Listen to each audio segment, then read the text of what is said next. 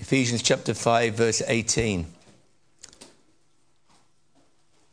And do not get drunk with wine, for that is debauchery, but be filled with the Spirit, or I'm making it be filled by the Spirit. So we come to this subject of the filling of the Holy Spirit. And there are two possible opposite reactions. There are those who say, about time too. This is the subject that we really need. And for them, it would appear to confirm their doctrine of an experience subsequent to conversion, an experience that they need to have power for the Christian life or to be made holy in the Christian life. And for most of them, they would say it's evidenced by speaking in tongues. In other words, you know that you've been filled by the Spirit when you speak in tongues. But there's an opposite reaction, isn't there? And probably this is more like ourselves. We react in embarrassment. We don't like that emotional emphasis. But effectively, we then ignore the work of the Holy Spirit. And that is perhaps more dangerous. It's of the greatest importance, of course, to establish the true teaching about the Holy Spirit, because without this filling, you and I cannot live a Christian life to the glory of God. That was the whole context of Ephesians 5, wasn't it? Walk. This is the way you're to live, and part of this is being filled by the Spirit. You'll notice it's both a prohibition, don't be drunk with wine, and it's both a command to be filled by the Spirit. It's for everyone. It's not for special people. It's plural, the you. It's for the whole church in Ephesus. It's for every Christian, not for special individuals. And it's always. It's not just a one-time experience. The way that Paul wrote this in the original language is really to say, keep on being filled by the Spirit. This should be a daily, lifelong experience. Please don't be afraid, if I can say that. This is so important, and it must be true of you and of me. So I've got three things to say to you this morning, three questions. First of all, what does filled by the Spirit mean? You'll notice, first of all, as we consider the meaning, that there are two contrasts here. There's a contrast by wine or with wine, by the Spirit, with the Spirit. And of course, we all know only too sadly that when too much wine or alcohol has been consumed, it results in dissipation, in my translation, in debauchery. Let me explain what that word means to those of you who are not familiar with it. What Paul actually wrote was not saving. The problem is with wine, with alcohol, is when someone's had too much, they're unable to help themselves. They're unable to save themselves. He now becomes abandoned to his whims. There's no self-control. As you know, alcohol is a depressant. It subdues the mind, and it lets the desires and the emotions gain the upper hand. I don't need to say any more, do I? We all sadly know firsthand, or certainly from reports, of the words and the actions of one who is under the influence. But it's there in the Bible, isn't it? It began with Noah, continued with Lot. What a dangerous thing it is then. Whether it be wine, spirits, beer. In Kenya, it's basically local brew made illicitly. But what a dangerous thing it is, leading to death and to untold misery. But in the same way that wine controls, so the Holy Spirit is to control. And the results are the opposite, as you will see. So there's the contrast between wine and the Spirit, and then there's the contrast between debauchery or dissipation and the self-control that the Holy Spirit brings. You'll find that, for example, in Galatians 5 and verse 23, the fruit of the Spirit is self-control. This is so important. You know, there are those who teach that when you are filled by the Spirit, then you are spiritually intoxicated. So you do all sorts of bizarre, as we would say, emotional things. They talk about being overpowered by the Spirit. So they do strange things like being slain in the Spirit, uncontrollable laughter, and rolling around very immodestly on the floor. You know those things only too well. That is not the contrast, of course, that's here. It's not between wine that makes you lose your self-control and the Holy Spirit who makes you lose your self-control. Indeed, when Paul deals with this whole problem in Corinth about speaking in tongues and prophecy, he says that God is a God of order. 1 Corinthians 14, 32 and 33. As we should go on in the next weeks, those who are overcome with wine start singing, don't they? They sing anything, sing lewd songs, but we sing spiritual songs. Verse 19. After wine has had its effect, they have a miserable hangover. But our hangover is not misery, but it's joy. Verse 19. When people overcome with wine, they can say anything. They curse, they argue. But we give thanks. Verse 20. When people are overcome with wine, invariably it leads to brawling.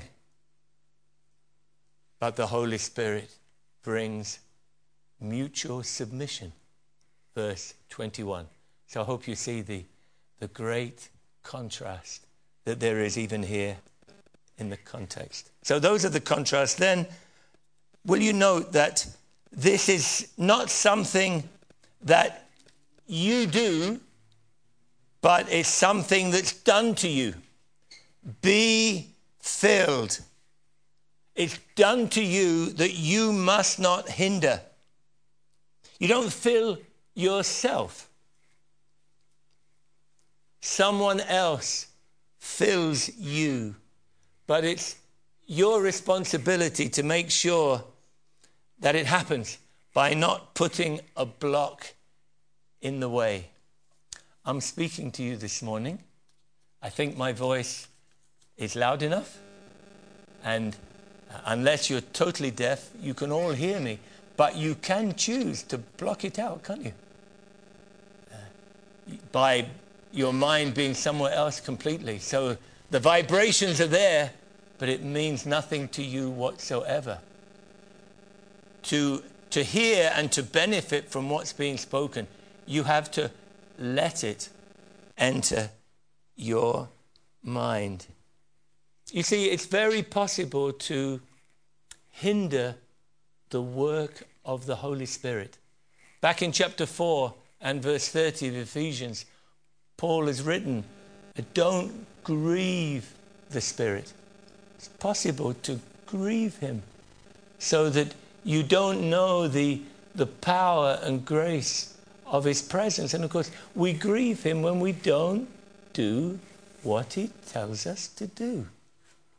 When the instructions that are here in these chapters 4, 5, and 6 of Ephesians, we simply ignore them and say, I won't do it. I'm going to go my own way.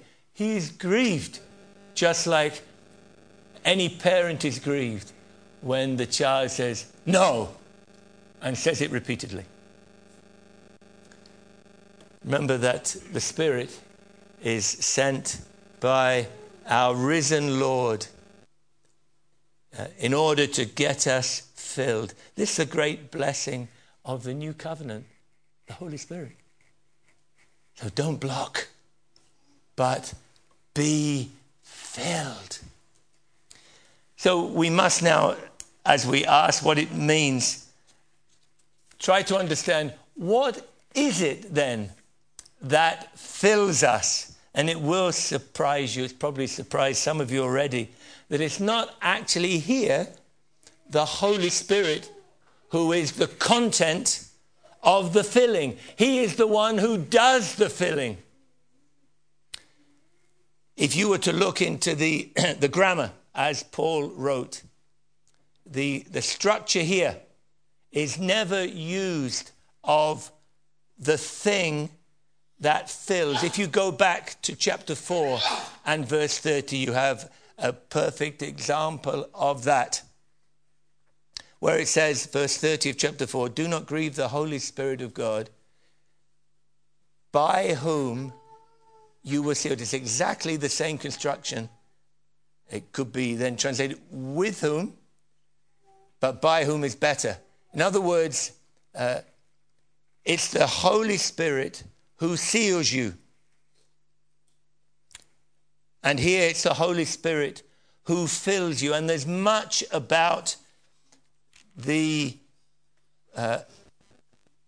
experience of fullness here in this letter. You know, one basic way of interpreting the Bible is to take, say, the letter of Ephesians as a whole, and look how the author uses ideas and how he repeats them. And he expects us to remember what he wrote in what we now have as the previous chapter. Don't you think?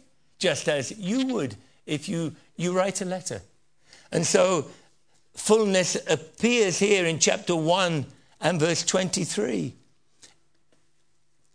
The church is the fullness of him, that's Christ, who fills all in all. Talks then of the fullness of Christ.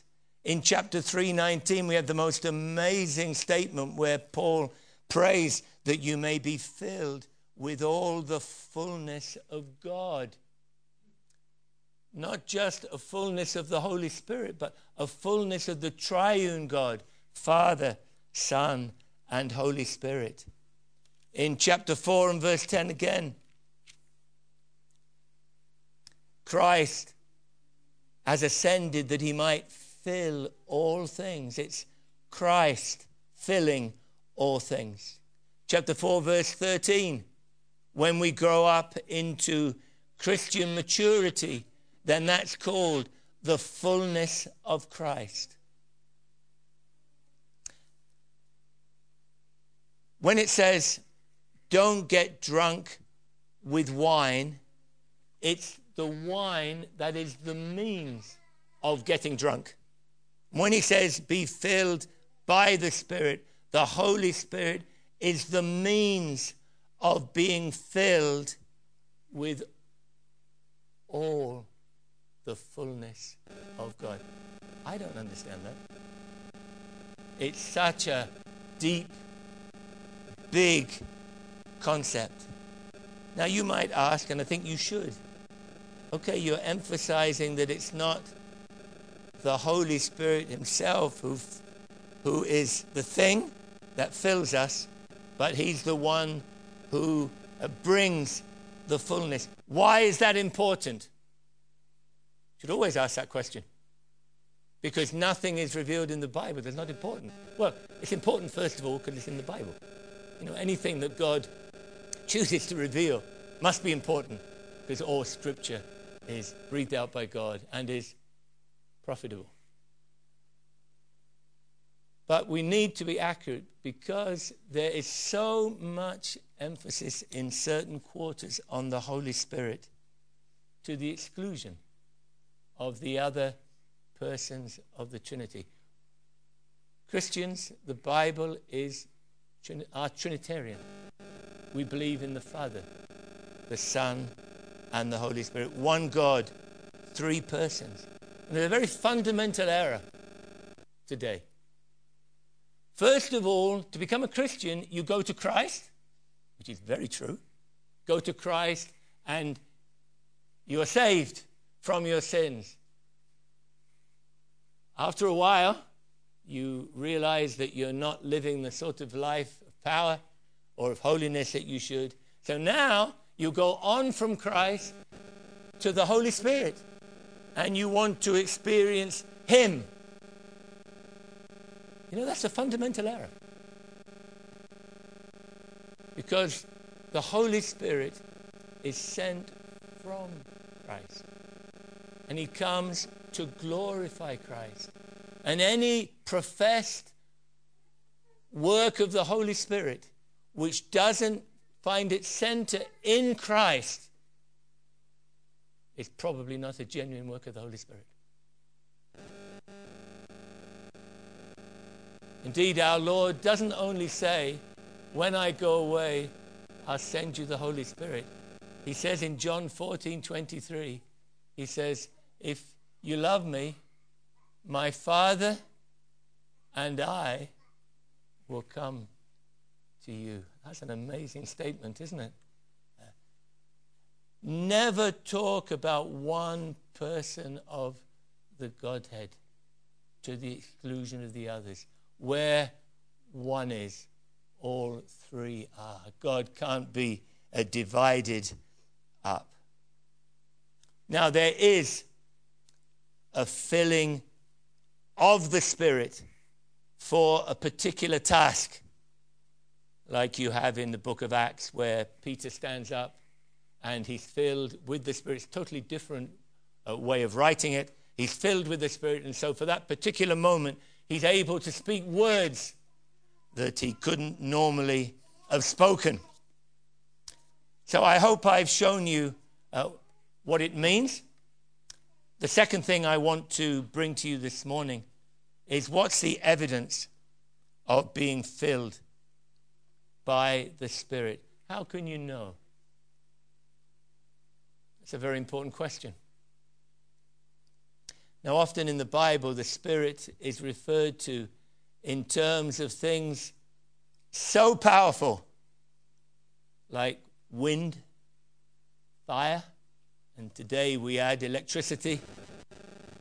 We, of course, have no power over those things, as we are reading in the news right now. Sometimes people speak of the Spirit as if he's some force, but not a person. Now, there's no doubt that the Holy Spirit is omnipotent, almighty. He was there at creation as a part of the whole creative process. He has creative power. He was able to make the disciples speak in tongues, the tongues of the various nations of people who were present on the day of Pentecost. It's amazing. Powerful miracle, isn't it? I guess we're quite a few languages here. And what an amazing thing it would be if those who don't know a language, stand up and speak it so that you can understand in your own native tongue. But even then, on the day of Pentecost, though the Spirit came with mighty power, they spoke intelligible words. They spoke of the kingdom of God, if you remember. And so there was no basis for the accusation of drunkenness on that day of Pentecost. People spoke very rationally, although no doubt at the height of their powers and beyond.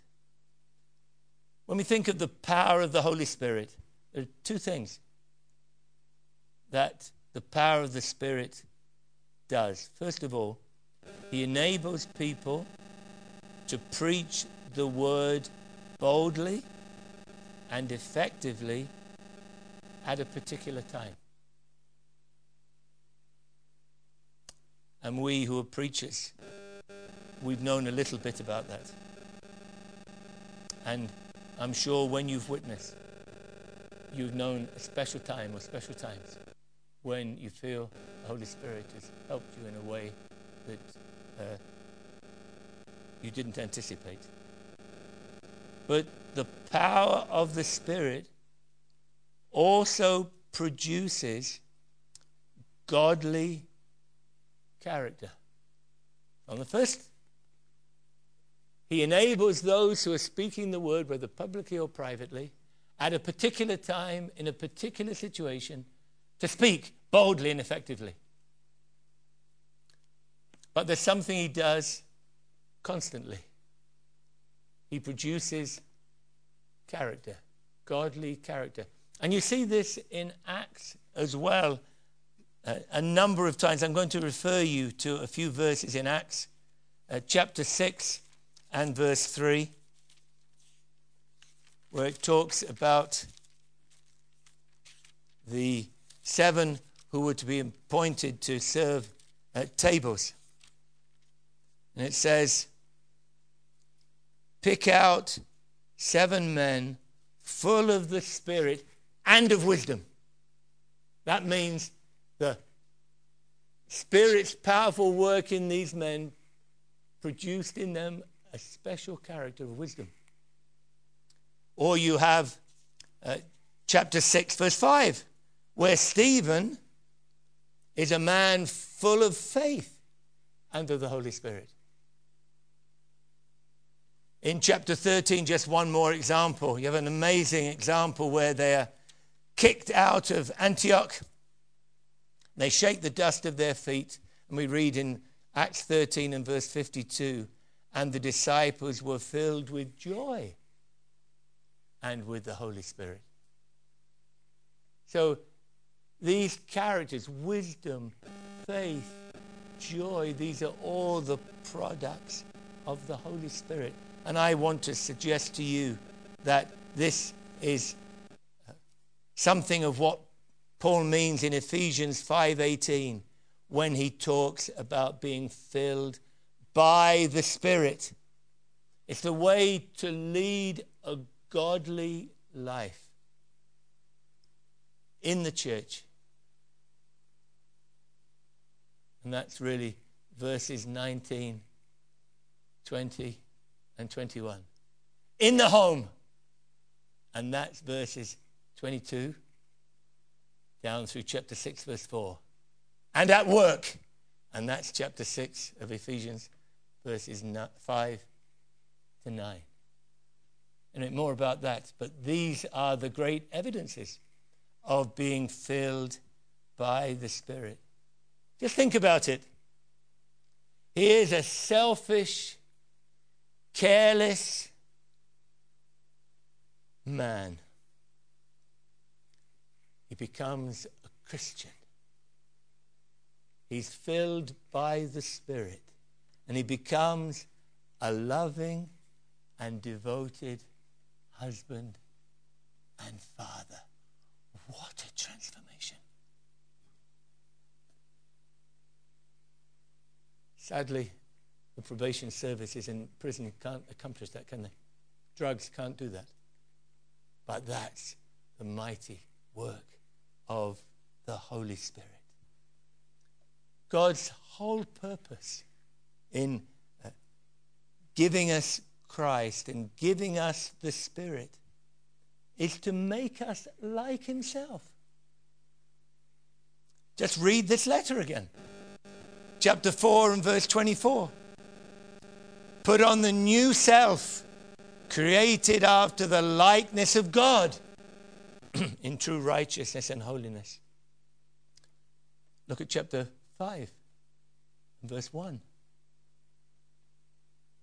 Be imitators of God as beloved children. That's to be our life. That's what we're to strive for. And this then, I want to say to you very, very strongly and clearly, this is the great evidence of being filled by the Spirit. That this fruit is produced. Of course, today the emphasis is upon raw power. It's upon spectacular gifts. Do you know it's possible to display gifts and go to hell? Do you know that? Judas would be one example. And Jesus said to those who say, but Lord, we prophesied in your name. We did many mighty works in your name. He says, I never knew you, you're workers of iniquity. Your life has not changed. You're not filled by the Spirit and living a godly life. If you're a real Christian, which I trust that you are, then you are more excited by holiness, being like Christ, than you are by displays of raw power. So please, when you turn that TV on and you just see that acting and those pretensions to spirit power, turn it off. Read your Bible. Listen to a sermon.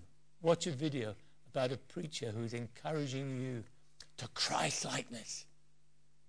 That's being filled by the Spirit.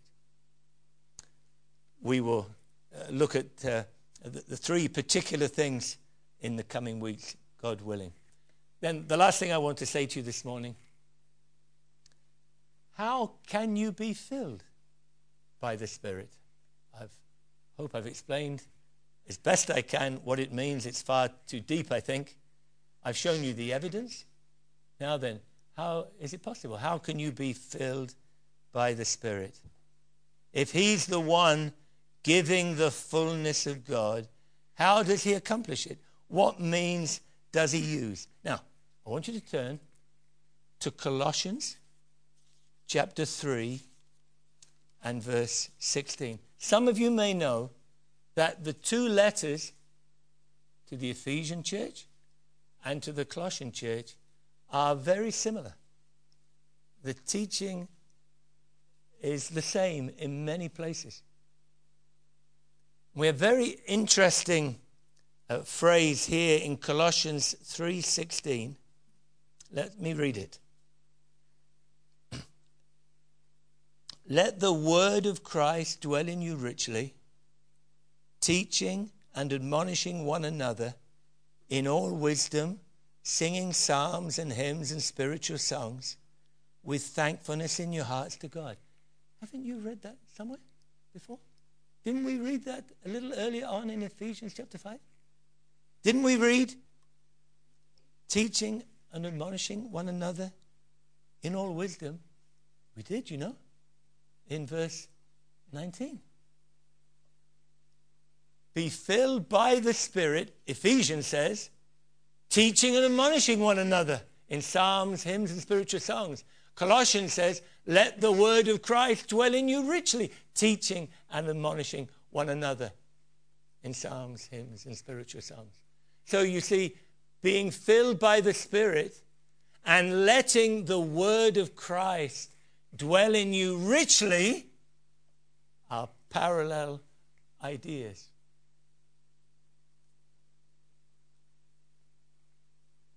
the word of Christ. That's the preaching about Christ that they had heard and is now written in the scriptures. Let this word dwell in you richly. Now, it's so significant that it's not preaching centered on the Holy Spirit, but it's preaching centered upon our Lord Jesus Christ. His saving work upon the cross when he gave himself as a sacrifice for our sins. His perfect example. What does it mean to walk before God? What does it mean to be imitators of God? Be like Christ. So Christ is preached as the perfect example to follow.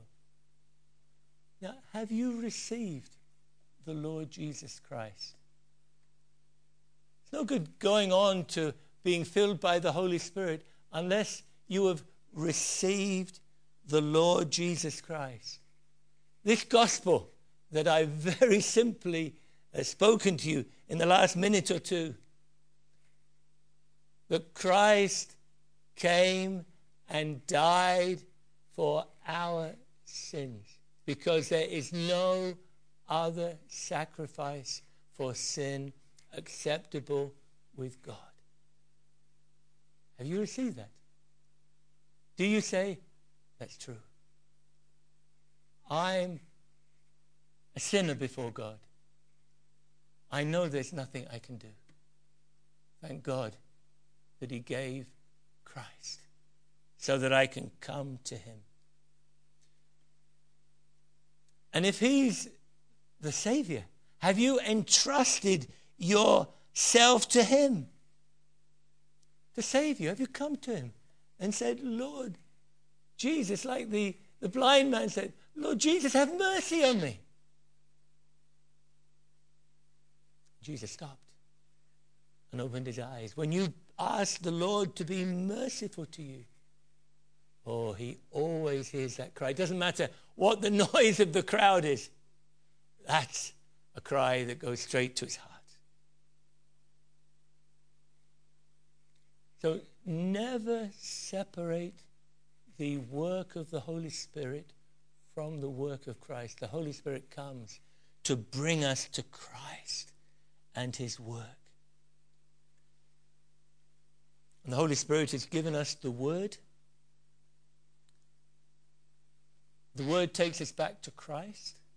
And everything else in our lives, the life of our church, our life at home, our life at work, our life on holiday, is dependent upon the Word. Our worship here this morning. We only have the privilege of worshiping God as he's revealed in his Word. How do we pray? It's here in the Word. How do we fellowship one with the other? And so on and so forth. Let the word of Christ dwell in you richly. May it dwell richly in us as a church and in us as individuals. It's like someone knocking at the door. Well, you've got to go to the door, as we well know when we go on door-to-door visitation. But when they've opened the door, then we can talk to them. What you've got to do is to open the door. The Word of God is there. The Word of God is being spoken now and every Sunday. It's there for you to read. Open the door. Let the Word of Christ dwell in you richly. I fear that some of you're distracted in your minds by other things. And so therefore the word of Christ doesn't dwell in you richly. Some of you, and I think we should say some of us, we are careless about implementing the word. We hear it. It's meaningful, it's challenging. But the birds of the air, as in the parable of the sower, they come and pluck it up, and it doesn't bear any fruit at all. God forbid that any of us should say, no, I don't receive that word. My friends, this word, by the working of the Holy Spirit, is the great means of spiritual growth. I'm not telling you anything new, I'm sure. Maybe you lack spiritual joy and usefulness because the word of Christ doesn't dwell richly in you. The sad thing is, wherever you go in the world, many people, is this true of you? They know more about politics, more about music, and more about sport than they know about the Word of God. I hope that's not true of you. The Word of God, the Bible from Genesis to Revelation, should be that which claims the first attention of our mind and our heart. We let it dwell richly in us.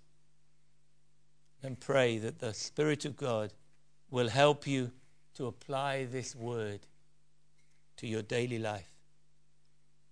That the Spirit of God will guide you through the word into the will of God in every situation. That's our blessed experience. So that we might be pleasing to the Lord. And so each one of us, and together, we might be built up into the image of God in Jesus Christ. May we be filled by the Spirit unto the glory of God. Let's pray, please. Lord, we each one confess that we have a long, long, long way to go in our Christian lives. We thank you, Lord Jesus, that you have sent your Spirit to sanctify us, to see that we are filled. And please grant that we may be, and that we shall live lives that glorify you. Please help those who don't understand this, because they're strangers to salvation from their sins. Help them, O Lord, to come to you, pleading with you to have mercy upon them. Please be gracious, even this morning, as we sit here. Bless your word, Lord, we pray. In the name of Jesus Christ, our Savior, we ask. Amen.